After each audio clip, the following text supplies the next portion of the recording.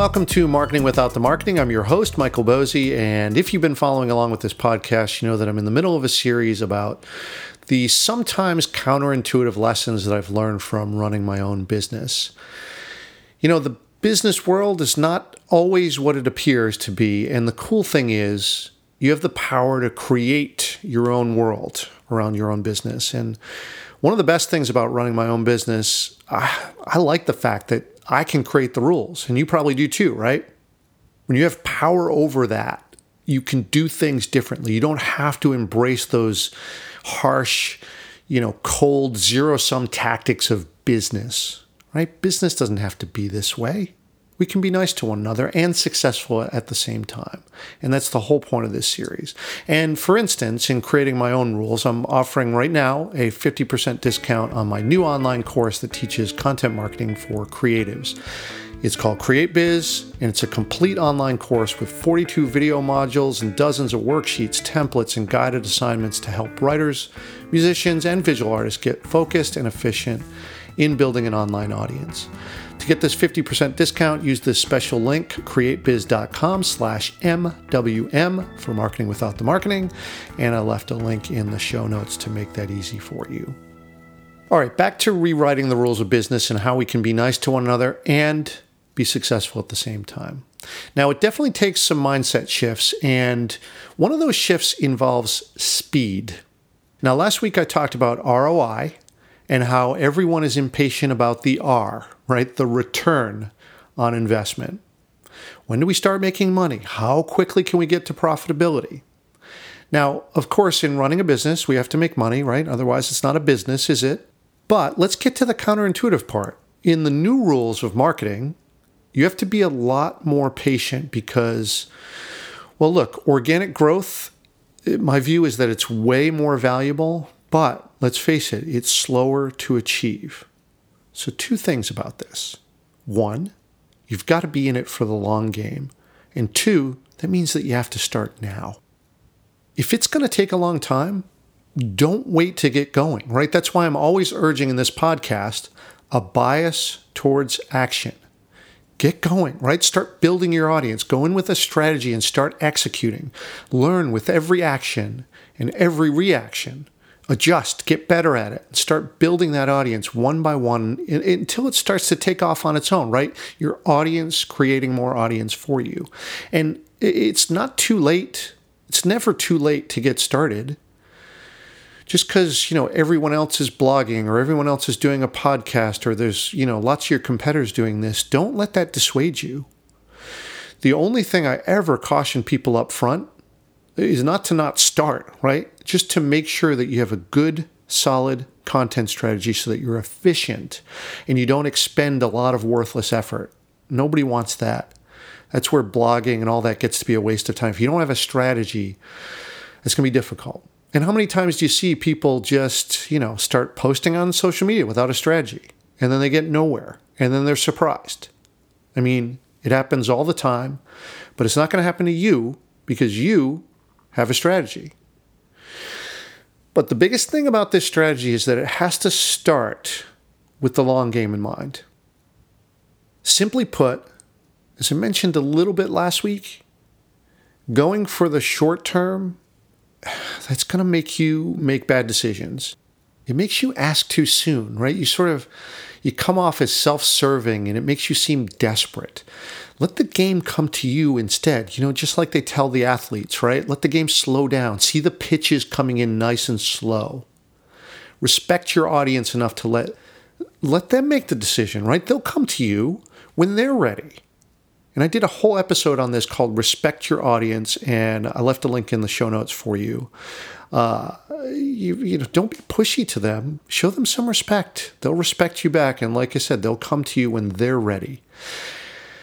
Now, contrast that with short-term thinking, right? That kind of makes you just kind of impatiently go for the sale. Now, while we need the sale, we can't come off this way, right? Nobody likes to be pushed into something. Don't let it be about you. Let it be about them instead. Remember, we exist to serve.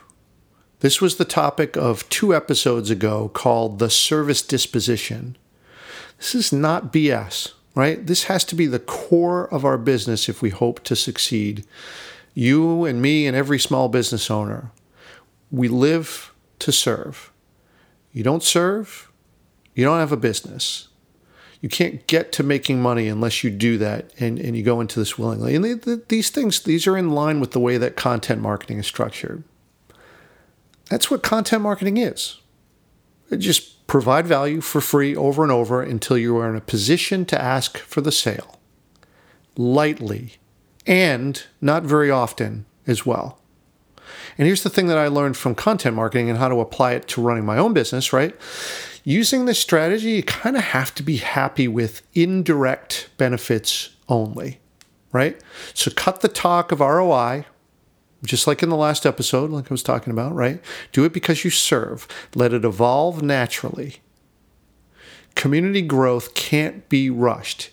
It's kind of like gardening. You can only do so much, but when the conditions are right and you've put everything into it and set things up so that it's ready to grow, then it will grow.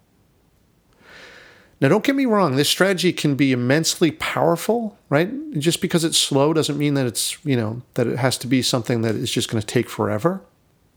To me, this can be, when expressed properly, it can be more powerful sometimes than any other strategy. I mean, you are selling, you're just doing it in a much softer way, which is why I like this strategy so much. And that's why I call this podcast Marketing Without the Marketing, right? So we're not doing all that icky marketing.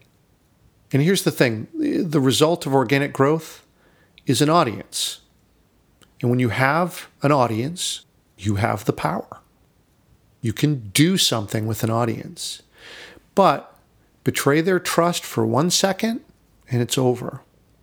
And this is another one of those reasons why it's so valuable, right? For this reason, the fact that it takes such a long time to build up and you can wreck it in one instant, that's exactly why it has so much value. And it's hard for people to do this, right? To maintain this level of where you are constantly serving and not screwing it up, right? I mean, it's a precious, precious asset. And the thing that's tough for people, in my experience with clients, prospective clients, whatever, is that you have to get comfortable with not having control over it, right? It's like gardening again, right? You can manage it, but you can't control it. And that's hard for people. That and sort of thinking in that sort of, that long game mentality.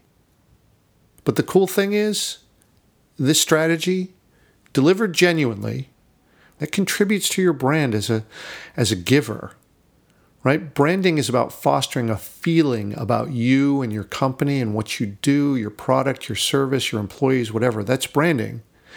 And when you provide and provide and provide and people feel like they're getting a lot of value from you, they'll feel good about you. It doesn't matter if that's a paid relationship yet. In fact, it can come in a relationship that's not based on transactions, a free relationship, right? Like producing your blog and have people get value from it.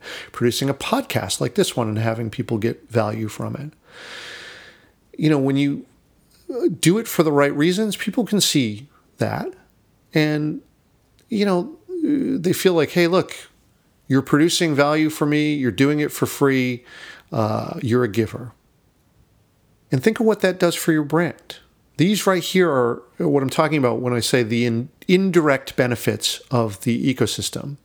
And to me, they're worth a lot more than just going for the quick fix, one time, get the sale type of mentality. I think, building that organic growth really contributes a lot more to the lifetime value of the business.